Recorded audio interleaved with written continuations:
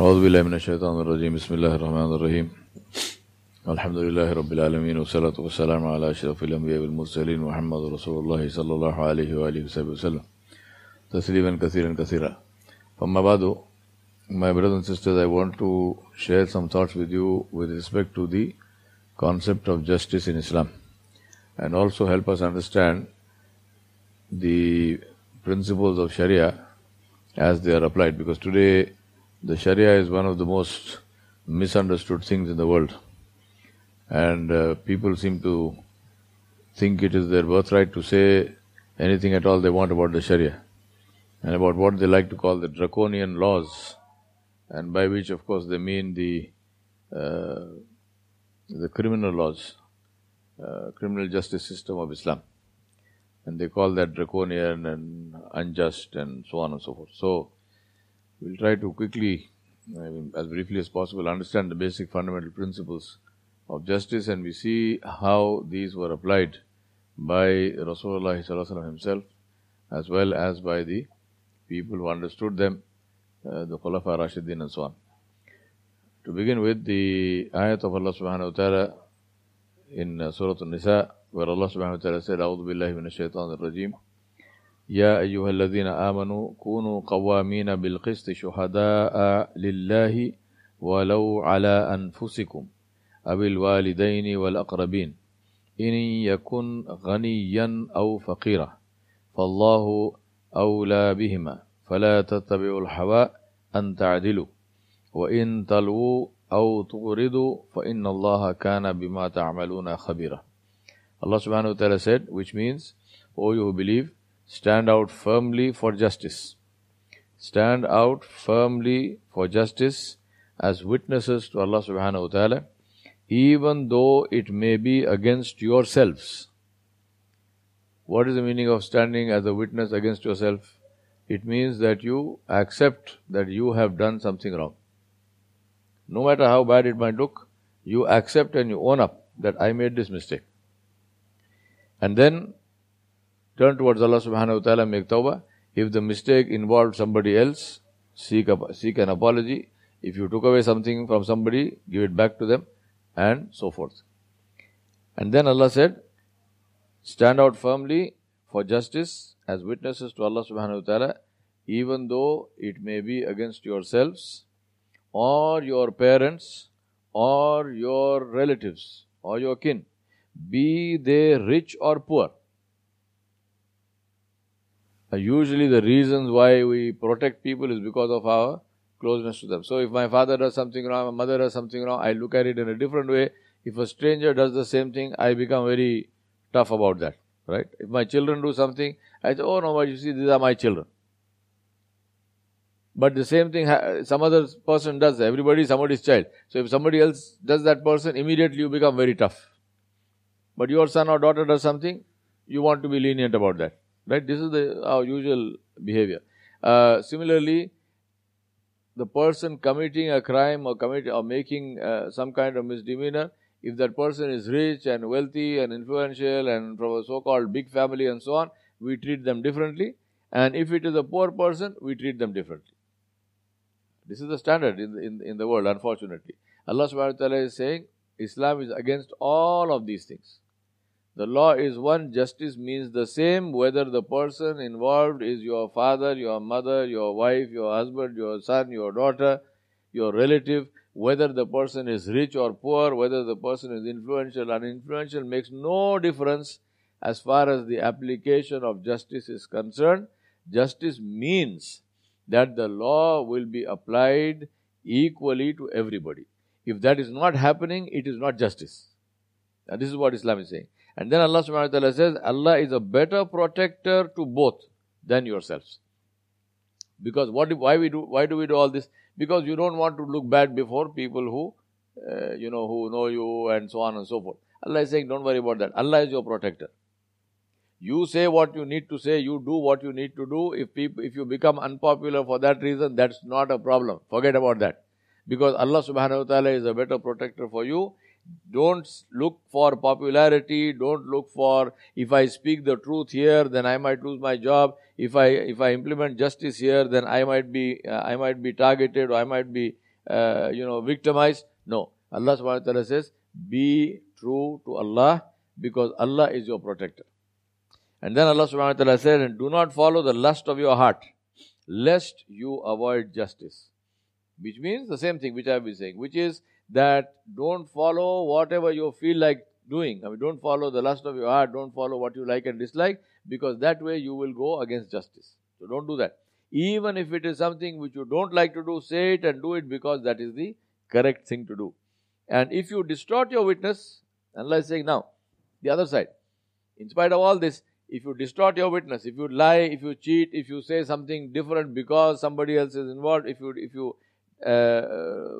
distort your witness, or you refuse to give witness, that also happens sometimes. The person involved is someone close to you or whatever, and the people say, no, now, please give this thing. You say, no, I don't want to say anything. Why don't you want to say anything? Because my so-and-so is involved. All of this is haram in Islam. So Allah is saying, and if you avoid, if you distort your witness or you refuse to give it, verily Allah subhanahu wa ta'ala is well acquainted with what you do. Now I remind myself and you that Allah subhanahu wa ta'ala created this deen as a means of khair, as a means of barakah, as a means of blessing for all of His creation. Not only for human beings, not only for Muslims, but for everything on the face of the earth. That is the reason why we have the hadith where Rasulullah sallallahu alaihi wasallam said, Allah subhanahu wa ta'ala decreed Jannah for a man who gave water to a thirsty dog. Right? I mean, because the dog was not able to get, the water was inside a well, the man pulled out the water from the well and gave it to the dog. Allah gave him Jannah. Nabi sallallahu alaihi wasallam said there was a woman who confined her cat inside the house, and the cat she didn't feed the cat, and the cat could not find food for itself because it was confined inside the house, and the cat died.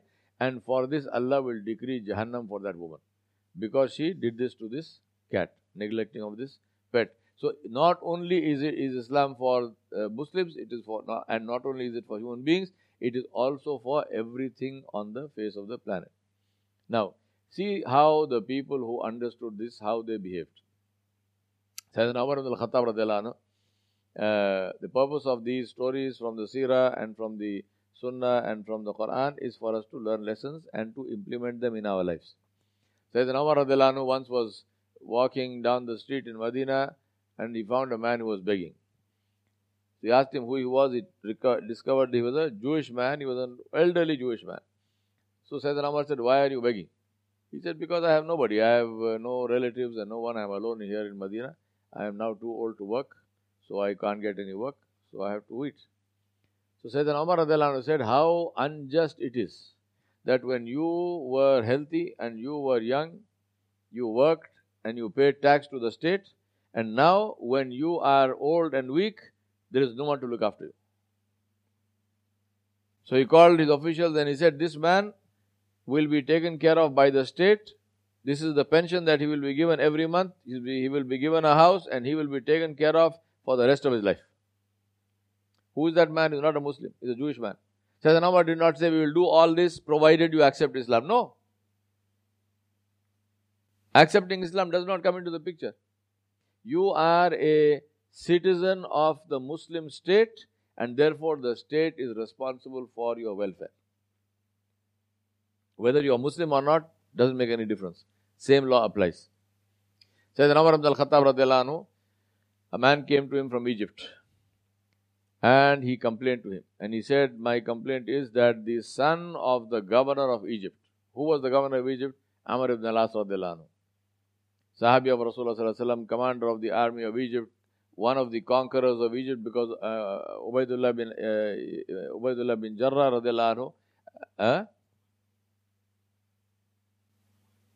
Abu Ubaidah bin Jarrah radhiyallahu anhu, and Amr ibn al-As was the conquerors of Egypt. So Amr ibn al-As was the governor of Egypt.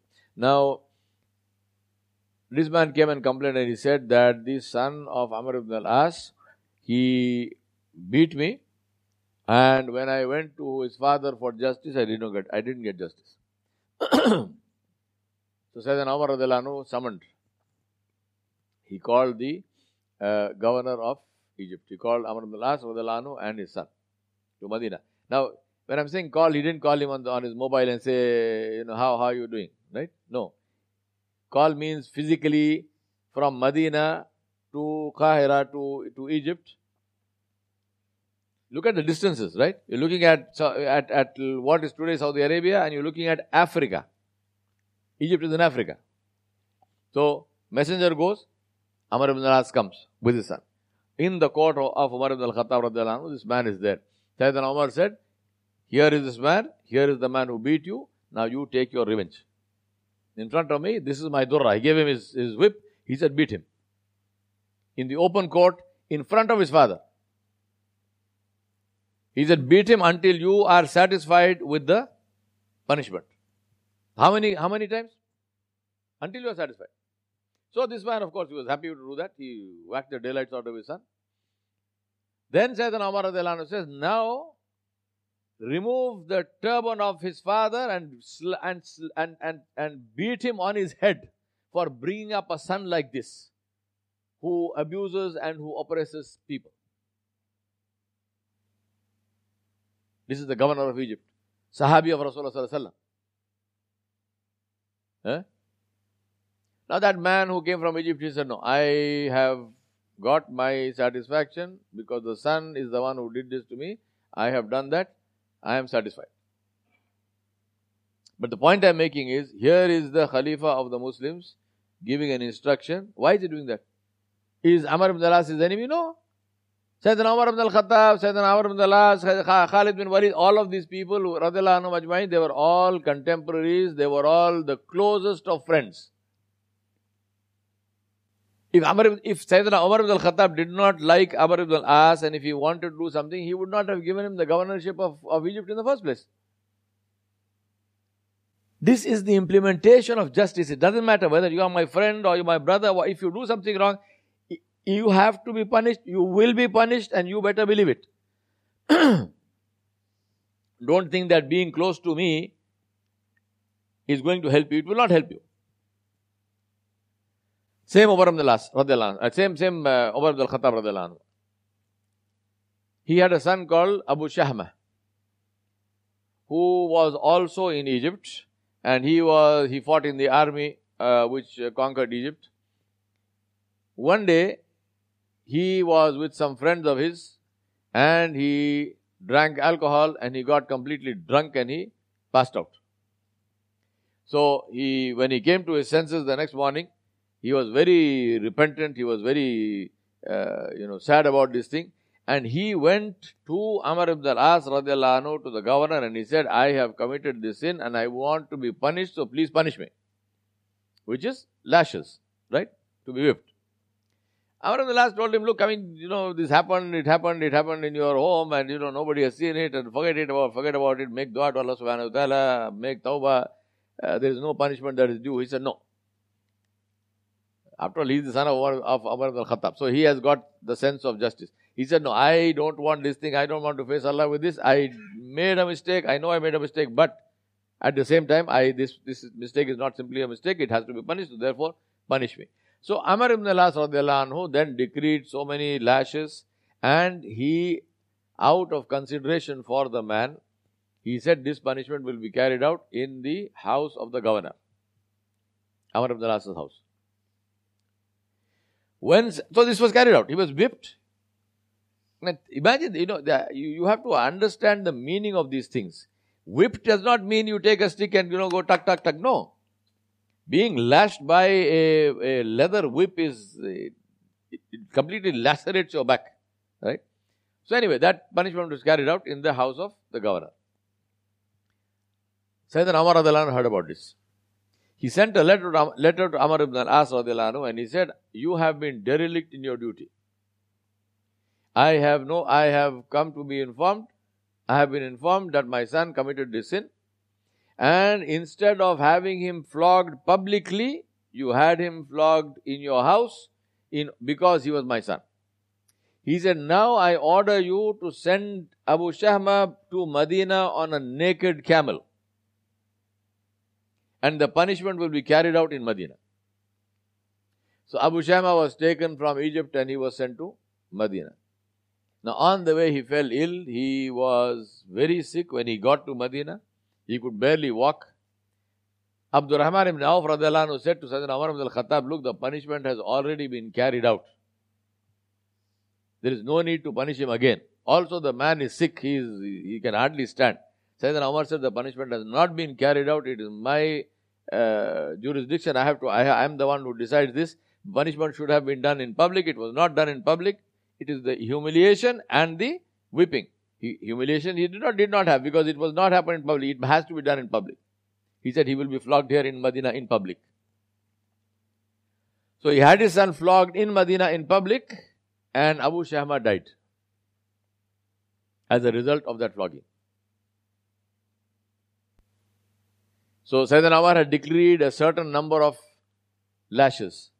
So they said to him, only so many lashes have been applied, and he died. Now what? He said, bathe him, pray the janazah, put him in the grave, and lash the rest of the lashes on the grave. Now, is this brutality? Is this just cruelty? Or is this Islam's sense of justice, where Sayyidina Umar ibn al-Khattab is setting a rule to say that justice means it will be applied to everybody concerned, no matter who you are. Now the point is, if you read Islamic history, you can see very clearly that these conditions, these principles slipped. Later on, these principles slipped. Whatever the reason. There were reasons why they slipped.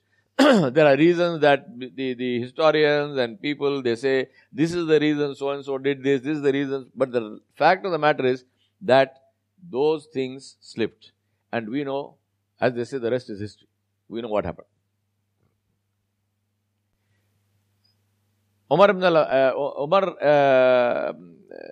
Abdullah ibn Umar radiallahu anhuma, and his son and his brother Asim ibn Umar ibn al-Khattab, these two were in Baghdad. The governor of Iraq was Abu Musa al-Ashari radiallahu anhu, who was an alim among the Sahaba. He was a beautiful reciter of the Quran. He was one of the favorite Sahaba of Rasulullah sallallahu alaihi wasallam. He is counted among the Akabirin of the Sahaba. He was from Yemen. So he was the governor of Iraq. So these two sons of Umar ibn al-Khattab radiallahu anhu, they were in Baghdad and they were leaving to go back to Medina. So Abu Musa al-Ashari radiallahu anhu said to them, there is some money that I have to send to your father, which is state cash, which he had to send him. Can you take this for me? So you are people I know, you are people of integrity, I know the money will reach safely, so can you take this for me? So they said, yes, we can take it for you. Then Asim radiallahu anhu, he asked a question and he said, is it permissible? Now he's asking a masala of fiqh, right? He's asking to the alim, he's asking the mufti for a fatwa. So he says, is it permissible for us, you have given this money to us, is it permissible for us to use this money as trade capital and buy goods and we sell them in Medina, and the amount of money you gave us, we will give it to the Khalifa Umar ibn al-Khattab radiallahu anhu. And if there is a profit, then the profit belongs to us. And if there is a loss, then we will make it up so that the money that you have sent is not compromised. So supposing you have sent 100,000 dinar, the 100,000 dinar will reach Umar ibn al-Khattab radiallahu anhu. If in the process of this trade, I make 10,000 dinar on this thing, it's 110,000 dinar, then the 10,000 dinar I will keep, 100,000 will go to him because that is how much you sent him. If on the other hand, the trade is, there is a loss and I only make 90,000 dinar, then I will put in 10,000 dinar of my own and I will give it to Umar ibn al-Khattab radiallahu anhu. So the amount of money that you have sent, there will be no change in that. That money will reach the Khalifatul Muslimin, Amirul Mu'mineen safely. Is this permissible? So Abu Musa al-Ashari radiallahu anhu gave a ruling to say, yes, it is permissible. So they said, very good. So they took the money, they bought some goods, they took it to Medina, they sold it, they made a profit. They gave the original amount to Sayyidina Umar ibn al-Khattab radiallahu anhu. Now, obviously, nothing is a secret, and nothing is a secret from Umar radiallahu anhu. So Sayyidina Umar heard about this whole story. So he called them. He said, "What is this?" They said, "This is what happened. We asked a ruling, we got a ruling, and we did this." Sayyidina Umar said, "No, I overruled the ruling, deposit the profit also in the Baitul Mal." So now both of these sons, they felt very bad about this thing. Asim radiallahu anhu said to his elder brother Abdullah ibn Umar, he said, "You ask our father, why is he doing this?" Abdullah ibn Umar said, "I will not ask you anything. You want to ask, you ask." So Asim radiallahu anhu went to him, he said, "Ya Amir al-Mu'minin, why are you doing this? Because we have not done anything wrong. We took a ruling before this thing." Says Umar radiallahu anhu said, "The ruling is right, but my overruling the ruling is also right. Because I don't want people to think." He said, "Whatever ruling you took, you took. The people are not witness to that ruling. I don't want people to say that the sons of Umar ibn al-Khattab are making profit using state money, state funds. So not only should justice be done, but justice should appear to be done, should be visibly done." Abdullah bin Umar radiallahu anhu, he was a businessman, he was a farmer, he had a whole herd of camels. So he was selling his camels in the market. Some of the camels he was selling. Sayyidina Umar radiallahu anhu came into the market. He asked him, "These are your camels?" He said, "Yes, my camels." He said, "Where did they graze?" He said, "In the public grazing place." Sayyidina Umar radiallahu anhu said, "Those camels I confiscate. They belong to the state." Abdullah ibn Umar radiallahu anhu said, "This is injustice." He said, "Ya Amir al-Mu'minin, this is, zulm on me. These are my camels. I mean, how can you just take them like this? What is my mistake? They grazed in the public grazing place, like everybody else's camels. All the camels in this market, they all grazed in the same place. You are not confiscating somebody else's camels, you are taking my camels. Why?" Sayyidina Umar radiallahu anhu says, "Your camels grazed in the public place. You are entitled to do that. However, the fact is that you are my son, so therefore, other people may have given you the best grazing. They may have, had more consideration for your animals than for their own animals, and therefore, these camels, they belong to the state." Huh? This is the meaning of the Islamic Sharia. It means that the ruler puts himself on the spot before anybody else. The ruler does not get consideration. The ruler is in an even more difficult spot than anybody else. This is the meaning of stand as witness to yourselves. Stand as witnesses to Allah, even if it is against yourself. And as I told you, history is witness. These things were tough on the family of Umar ibn al-Khattab radiallahu anhu, no doubt about this. But because of that, the state stood strong. And when these principles slipped, the state fell with them. Which brings me to the whole principle of Sharia. Today, as I told you, Sharia is like a bad word, right? It's like a 5-letter bad word. People say Sharia laws, oh my God, I mean, in America now, big tamasha going on. Sharia should never be imposed. The Congress must stand against the Sharia. Sharia in America will not be imposed in the next 1,000 years. Why is anybody bothered about the Sharia? But this is the kind of bad name that is given. And the principle in the Sharia, the principal problem that people seem to have is what they call the draconian criminal law. Now, let us see what is draconian. Let me ask you a very simple question. I'll give you 2 scenarios. First scenario, there is a man who commits a crime. Due process of law is applied. The crime is investigated. There is evidence. The crime is proven. And the man is punished. This is one scenario. In the other scenario, the first part is all correct, which is that the man committed the crime, due process of law is applied, evidence is produced, the man is sentenced, but the sentence applies to the man, to his wife, to his children, to his elderly parents, to his mother, to his father, to his whole family.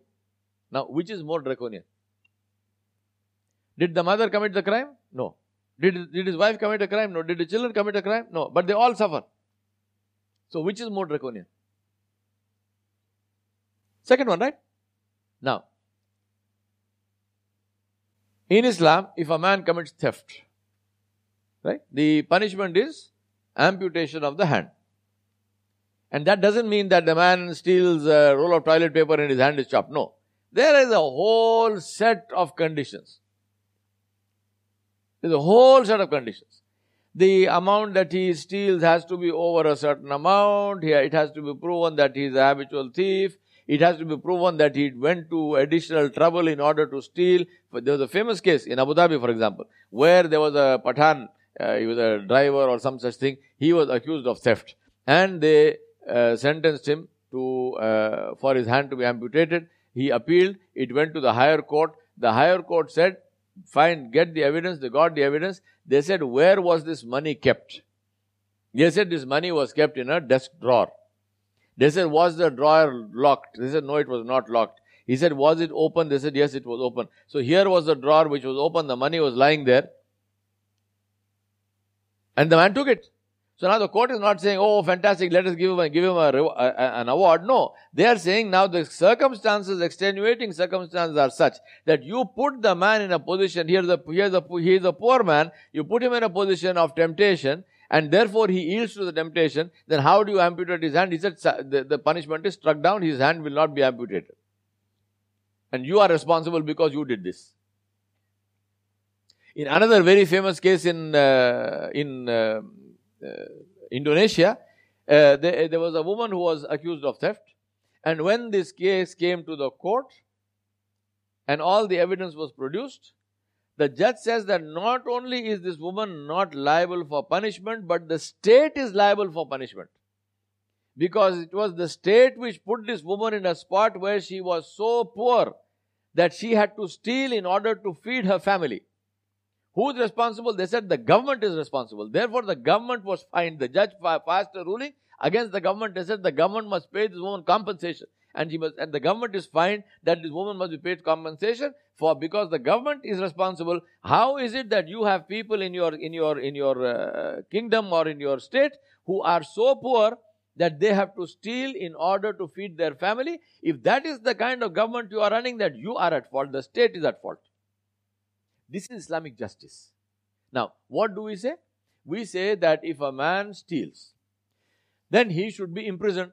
His hand should not be amputated because amputating of the hand is a draconian punishment, and the compassionate punishment is to imprison the man. Now, what actually happens in a prison? The first thing that happens in a prison when the first time prisoner goes into the prison is that he is raped by the other prisoners. Standard procedure in all prisons. Right? So he is psychologically destroyed. Second thing is, until he went to the prison, he did something wrong. Obviously, he would have been feeling bad about it. He would have been thinking that, oh, I did a bad thing and so on and so on. Now in prison, who is with him? People, they are the great upholders of the principles of society. No, criminals. So among criminals, he looks like, he said, well, I'm the best of them. I mean, here is a guy who's a murderer. Here is a guy who's a rapist. Here is a guy who's something. I mean, I only stole something. So now I have aspirational goals. I need to become better than this. What actually happens in prisons is criminalization of people. A prison is a crime university. So you take this man who committed first time this crime, and instead of punishing him, you put him in the prison. Now you have criminalized him. You have exposed him to all kinds of serious criminals. Any hope of his, sudroing or becoming better is gone. Meanwhile, what also has happened? He was the bread earner of the family. Now he's gone. Now what happens? The family has lost somebody who is a wage earner. So what happens to his wife? What happens to his children? Maybe he has elderly parents. What happens to them? What happens to the reputation of this family? अरे उन्हें चोर की बीवी है. अरे तेरा बाबा चोर है रे. तेरा बाबा जेल को गया. होता नहीं होता ये? The children will be stigmatized. The mother will be stigmatized. The father is stigmatized. The wife is stigmatized. The wife wants to go. Now she is starving. She wants to go and work in somebody's house. अरे तेरे को नौकरी देना, तेरा मर्द चोर है, तू क्या करती की? You want me to give you a job? Your husband is a thief. I don't know what you will steal. No, sorry, go. So now you have punished that entire family. You have ruined their reputation. Children, old, young, men, women, the whole family, for the sin committed by one person. So which is more draconian? In the Sharia, the law is applied to the one who deserves that application. That is why Allah subhanahu wa ta'ala said, وَفِي الْقِسَاسِ حَيَاتٌ يَا أُولِي الْأَلْبَابِ. Allah said, in the qisas, in the punishments, in the hudud, there is life, O people of intelligence. Another aspect of the Sharia. Under criminal law in most places, if a person commits murder, and this is proven without doubt, in places where there is capital punishment, that person is hanged. Or he is somehow, he is killed. Right? Whichever, electric chair or whatever else, right? Lethal injection, different ways. But this is what happens. Now supposing this person murdered my father. Case is proven, everything else, he is assigned the death penalty. Now I go to the court and say, look, I want to forgive this man. Okay, he did this thing, he killed my father. Maybe he did it in anger, whatever it was, even if it was a premeditated murder, he deliberately did that, whatnot, I would like to forgive him. In criminal law, there is no scope for that. People will say, oh, you are a very nice person, you are a very forgiving person, so on. Maybe they'll put my picture on the front page of the paper, but nothing will change. That man will be killed. Because there is no scope in the law for forgiveness. In Islamic law, what happens? Same case, death penalty is awarded. But there are two other possibilities. One possibility is that the family can say, alright, we forgive this man provided he pays blood money. He killed my father, he killed my son, he killed whatever it is. So let him pay for this and we forgive him. So now the man saved his life. Right? So there is a chance for him to reform himself. The family at least got something for this, some compensation. It's not, somebody died, the other man died, what did you get? Nothing. Whereas here at least you get some money and so on for it. I mean, I'm not saying that the money can compensate for somebody's life, but it is something to see. Third possibility in Islamic law is no death penalty, no blood money, simply forgiveness for the sake of Allah subhanahu wa ta'ala. The family can say, we forgive this person for the sake of Allah subhanahu wa ta'ala. They say, well, I am willing to pay blood money, so I am not interested in blood money also, just go home. Khalas. This is legally possible. In Islamic law, this is permissible. There is no other law in the world where mercy and forgiveness is legally permissible. Fourth benefit. You might say, well, okay, in my country, we have no death penalty. But there is still murder committed. For example, this guy in New Zealand who killed all those people, they say that now he will be given a punishment of, I don't know how many, 70 years in jail or 90 years in jail or some such thing, meaning that he will die in jail. Alright. Now you might say, well, you see, we are a compassionate society, so we are not hanging the guy, we are not killing him. But what are you doing? You are actually punishing all the citizens of New Zealand for the crime of one person. How is that? Because now this man is going to live in a New Zealand prison, which is probably better than your house, in conditions which are probably better than your house, for the rest of his life, at your cost. Who is paying for it? Citizens of New Zealand. Who else is paying for it? Taxpayer. So this man will have nutritious food. This man will have a conducive environment to live in. He will have air conditioning if it is necessary. He will have heating if it is necessary. If he falls sick, he will have free medical aid to whatever extent is required. If the man needs a bypass surgery, it will be done for him. If he wants to study, he will be given books. If he wants to go to the library, he will be given all of that. The only thing that he will not have is the liberty to walk the streets. Maybe he doesn't even want that. Even if he wants it, it's a big deal. You don't have it, but you now have a paid holiday for the rest of your life and you are paying for it because you are the citizen of New Zealand. Now, but tell me, what crime did the people of New Zealand commit? Why must they pay for the upkeep of a mass murderer? This is justice? I don't think so. What does Islam say? Islam says death penalty. Simple. Nobody has to pay anything. Here is the man who committed the crime. You say, no, compassionate. How about that man? How come he was not compassionate? Why did he go and kill somebody, some innocent person? So now when it comes to him paying for his murder, you want to be compassionate. How come you are not compassionate for the one who died? Islam says compassion is first for the victim of the crime, not for the criminal. Then Islam is also compassionate to the criminal because the criminal has the option of being forgiven. The criminal has the option of paying blood money. So it's not as if Islam is not compassionate. Islam is not saying now this man will be boiled in oil. Islam is not saying now we will put some honey on him and we will bury him in the sand up to his neck and we will put a trail of honey to the nearest anthill. So now the ants will come and the ants will eat up his eyes first and so on and so on. Islam is not saying all of this. Islam is saying that this man, if he has to face the death penalty, then he will be killed in the fastest possible manner. He will not. It's not as if he will be tortured to death. No, there is no torture in Islam.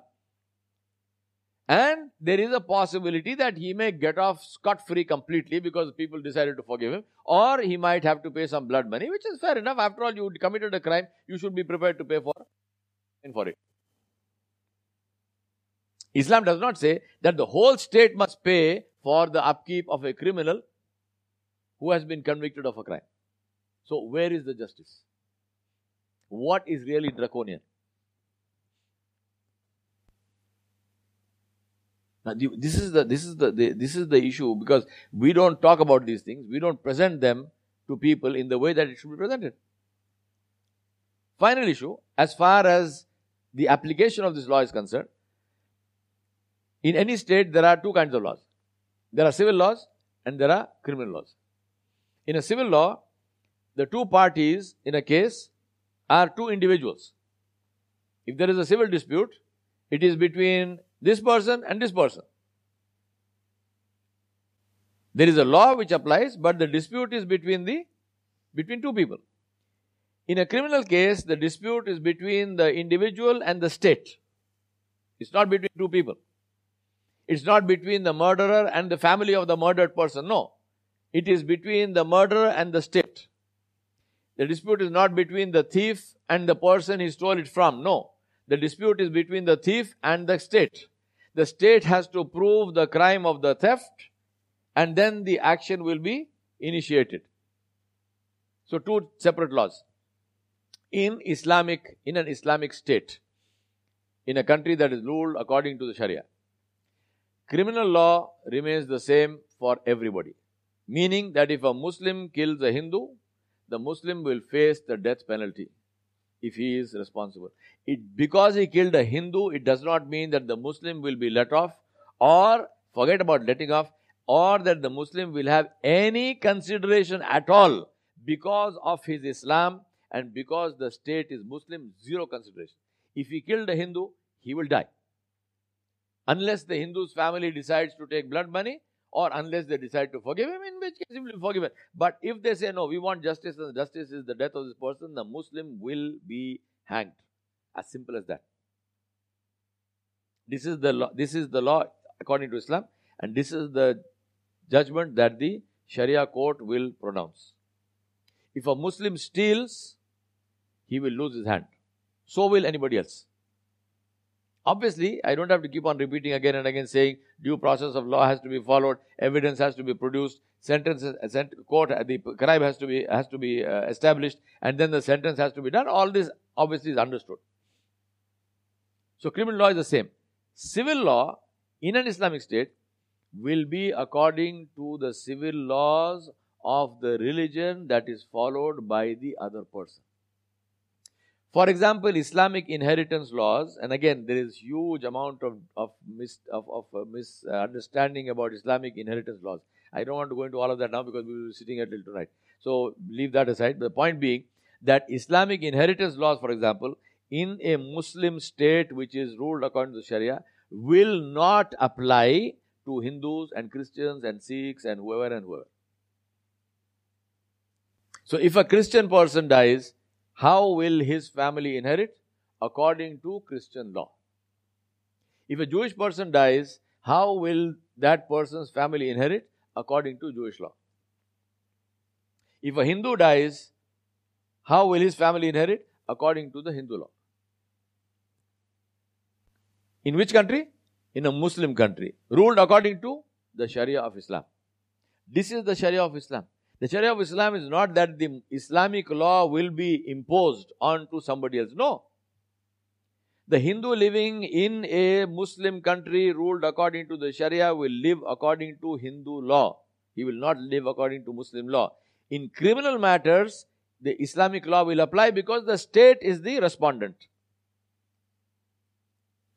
But in civil law, the law of that, personal laws of that religion apply. So what is the fear? What is the fear? To the extent, the problem is people don't read. To the extent, the tax that you pay to the state, right? Whether it is zakat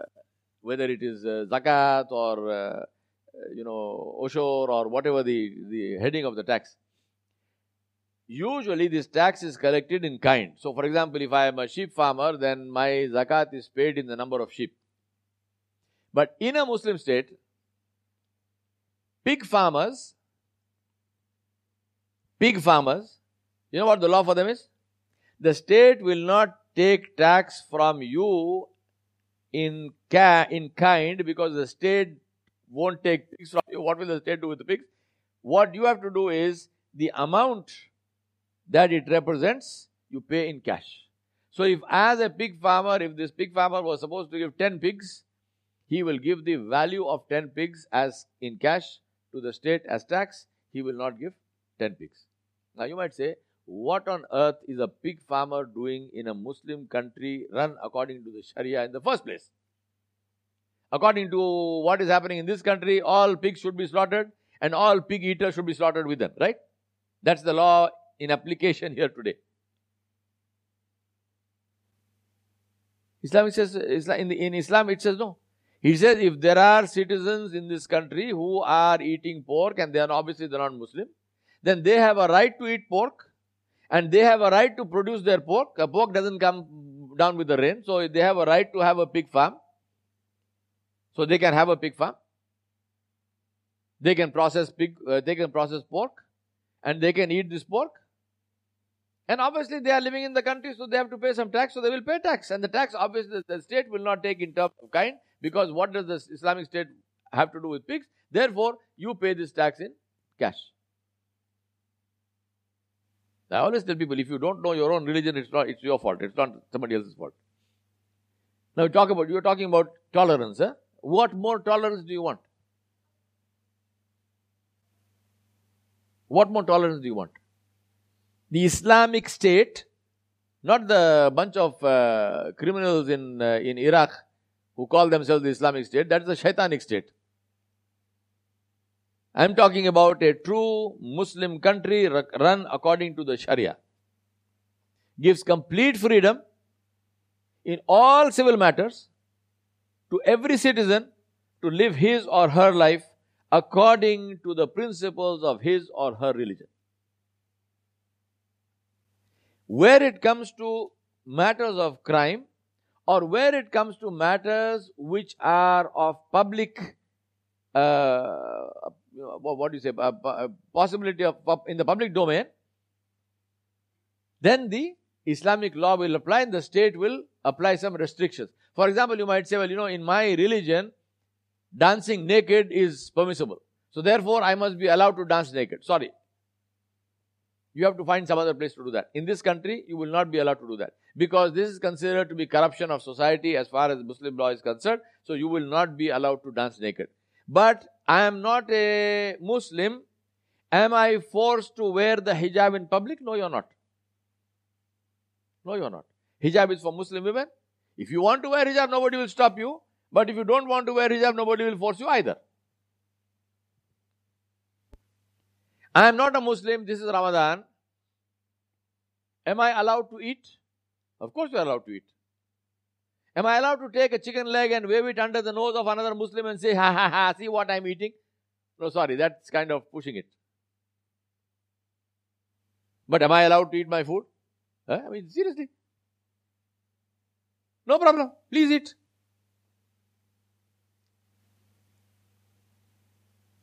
What is normal consideration for others? For example, you might say, well, I am a Hindu, I am a Christian, I am a Sikh, and so on and so forth. I am living in a Muslim country. Everybody around me is fasting. So if I want to cook something, I am not going to cook it in a big pot on the street and all the aroma is floating around. It's just pure impolite to do that. I am not going to do that. Alhamdulillah, all power to you, no problem.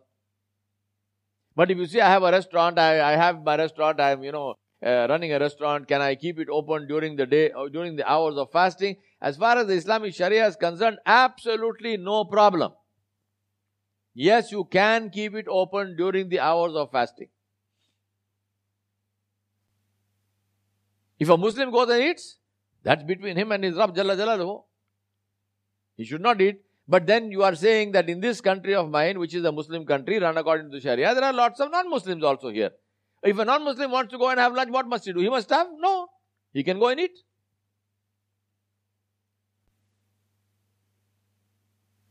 Now you might say, well, in some country, XYZ country, if I keep my restaurant open during the hours of fasting, I will be sent to jail. I am saying, I am not here to pass judgment on any country. I am telling you what the law is. What others are doing or not doing is up to them and they have to answer to Allah subhanahu wa ta'ala for it. For example, in this Muslim country, ruled according to the Sharia, will you have commercial banks dealing on interest? Yes or no? What is the answer? Yes or no? No. Why are you so weak? Because you are fasting? No. You cannot have a commercial bank dealing in interest.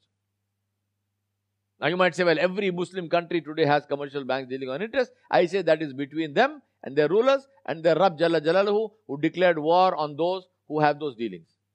My job is to tell you what the law is. And the law is that no standard commercial interest-based banking in a Muslim country run according to the Sharia. Will the country have banks? Of course it will have banks. Nobody says put your money in a pot under the bed. No. It will have banks. It will have banks run according to the Sharia of Islam. Alhamdulillah, we have a religion which has a complete, a codified, complete law which covers every aspect of a human being's life. We are not deficient in the law. We have the law. We are deficient in applying the law. So this is the issue of justice in Islam. And where does it begin? With yourself. O you who believe, stand out as witnesses to Allah subhanahu wa ta'ala, even if it be against yourself. It begins with yourself. Islam says, be just. Inna Allah ya'muru bil adli wal ihsan. You hear this ayat in every Jummah khutbah. Allah has ordered you to be just. And Allah has ordered you to be with ihsan, to do even more than that. Deal justly and do more than that. Be more than just. Give people more than what is due to them. Where is the question of not giving people what is due to them? What is due to them, you are giving, that is justice. Allah subhanahu wa ta'ala said, and his Nabi sallallahu alaihi wasallam, they said, give even more. Rasulullah sallallahu alaihi wasallam said, when you are weighing, give more. This is Islam. This is Islam. These are the Islamic punishments as far as criminal law is concerned. As far as civil law is concerned, there is complete and total freedom. Tell me anyone with any sense of justice, if you present to them this scenario of living in a state, you are allergic to the word Islam, leave that word out of it if you want. You are living in a state where there is a law which is applied without any preference across the board to everyone who is affected by this law. Whether you are rich or poor, whether you are influential, not influential, whether you are black or white, whether you are this religion or that religion, makes no difference. The same law is applied to everybody. That's one thing in this state. The second thing in the state is that in that application of the law, there is a scope for compassion and forgiveness. Third thing is that in this state, personal laws, civil laws apply according to your own religion that you follow. There is justice for everybody, equal justice for everybody. There is no preference for anyone. And there is the application of law in this way. Tell me, does it sound like a good state to live in or not? That is what a state which is ruled according to Islam is. We ask Allah subhanahu wa ta'ala to help us and enable us to understand our religion correctly and to explain it correctly to anybody who asks. Wa sallallahu ala nabiyil kareem wa alihi wa sahbihi ajma'in bi rahmatika ya arhamar rahimin.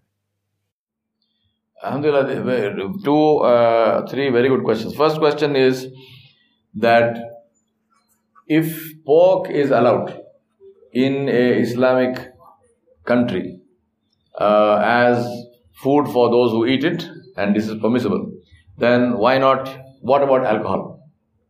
Because people also drink alcohol. So why is alcohol allowed or not allowed? And also the second question was that as far as banking is concerned, why is interest-based banking banned for everybody?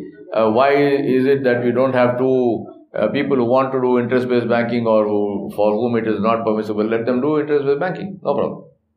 Now, answer to this is very simple. First of all, alcohol is not allowed because alcohol is a drug. Just because people don't want to recognize it as a drug, it doesn't change anything. Alcohol is a drug. It is addictive.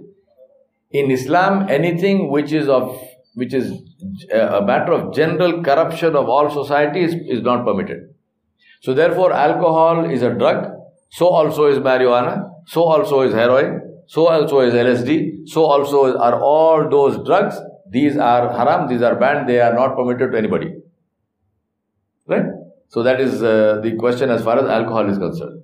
As far as interest-based banking is concerned, interest-based banking is the sole and the most important reason for global poverty.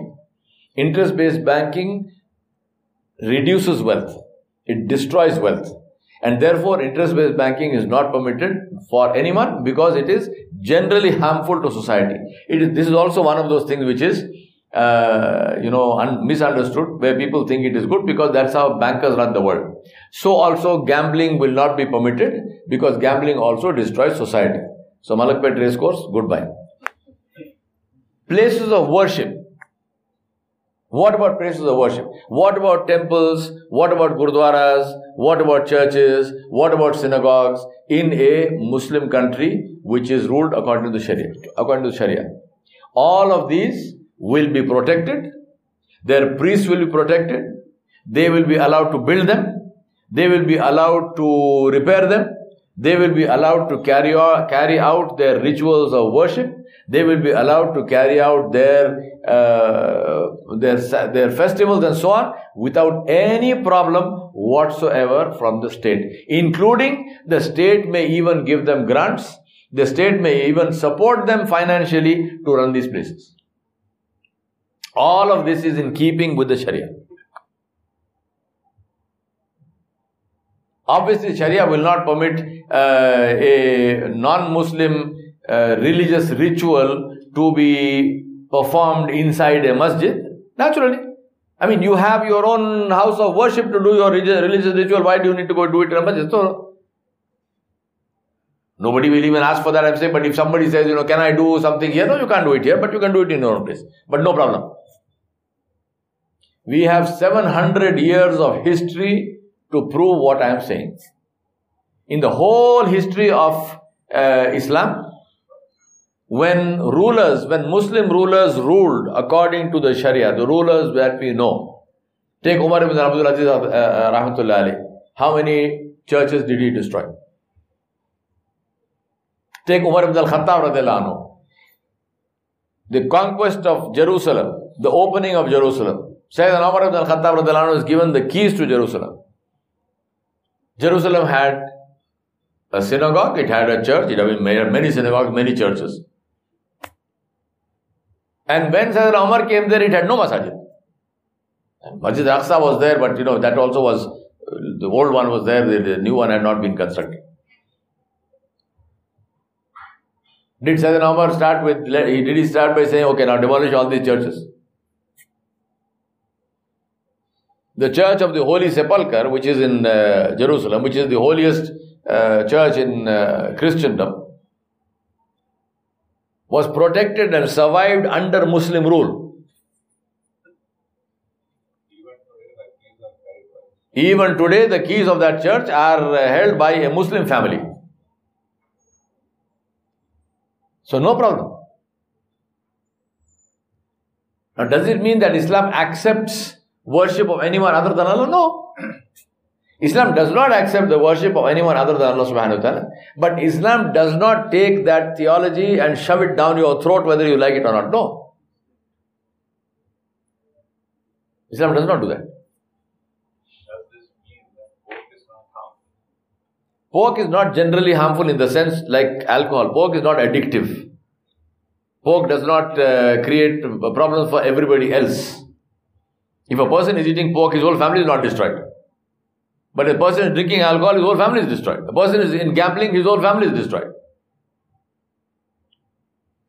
So that is the difference between. I'm not promoting pork. I'm just saying that this is the law of Islam.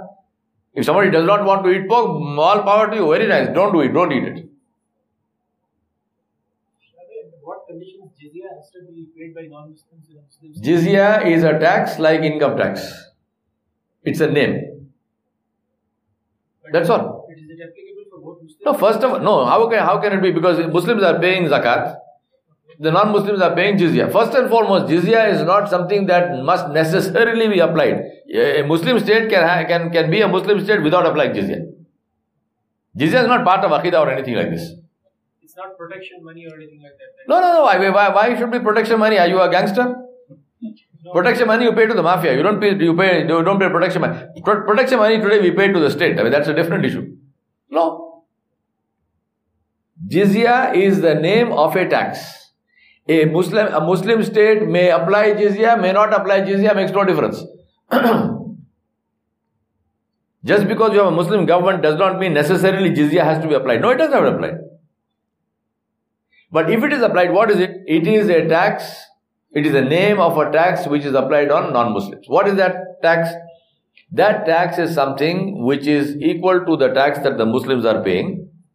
For the same reason, the state is giving you some things. So why will you get it for free? The state is providing for you public services. The state is providing for you electricity and water supply and whatnot, God knows.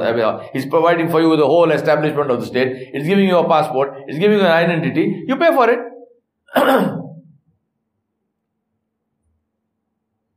Why would anyone get it for free? You don't get it for free. So if you are a non-Muslim, it is called jizya. If you are a Muslim, it is called zakat, it is called ushur and so on and so forth. Ushur is also a non-Muslim if they are doing agriculture and stuff. Or you might say, in my country, I am running it as a Muslim country and I am not interested in charging this jizya to anybody. No problem. Don't charge. It's not mandatory. No, of course it's not mandatory. It's a tax. You say we have enough, the state has enough resources. The state doesn't want to tax anybody. Tax-free life. No problem. This is how the majority of expats living in the Middle East were living till today. Tax-free income. Was Saudi Arabia or Kuwait or Qatar or somebody, were they taking tax from the non-Muslims? No. Non-Muslims were living tax-free I mean, you can't bring one of them back to India in chains if you want to. They will not leave that place, if they give them citizenship, those people will never leave the place. Even otherwise, they don't want to leave the place. They love it so much. So this is the issue of as far as Islam is concerned and the Islamic law is concerned. Because people don't understand, and obviously people are, they get misled. So please, explain things properly to people.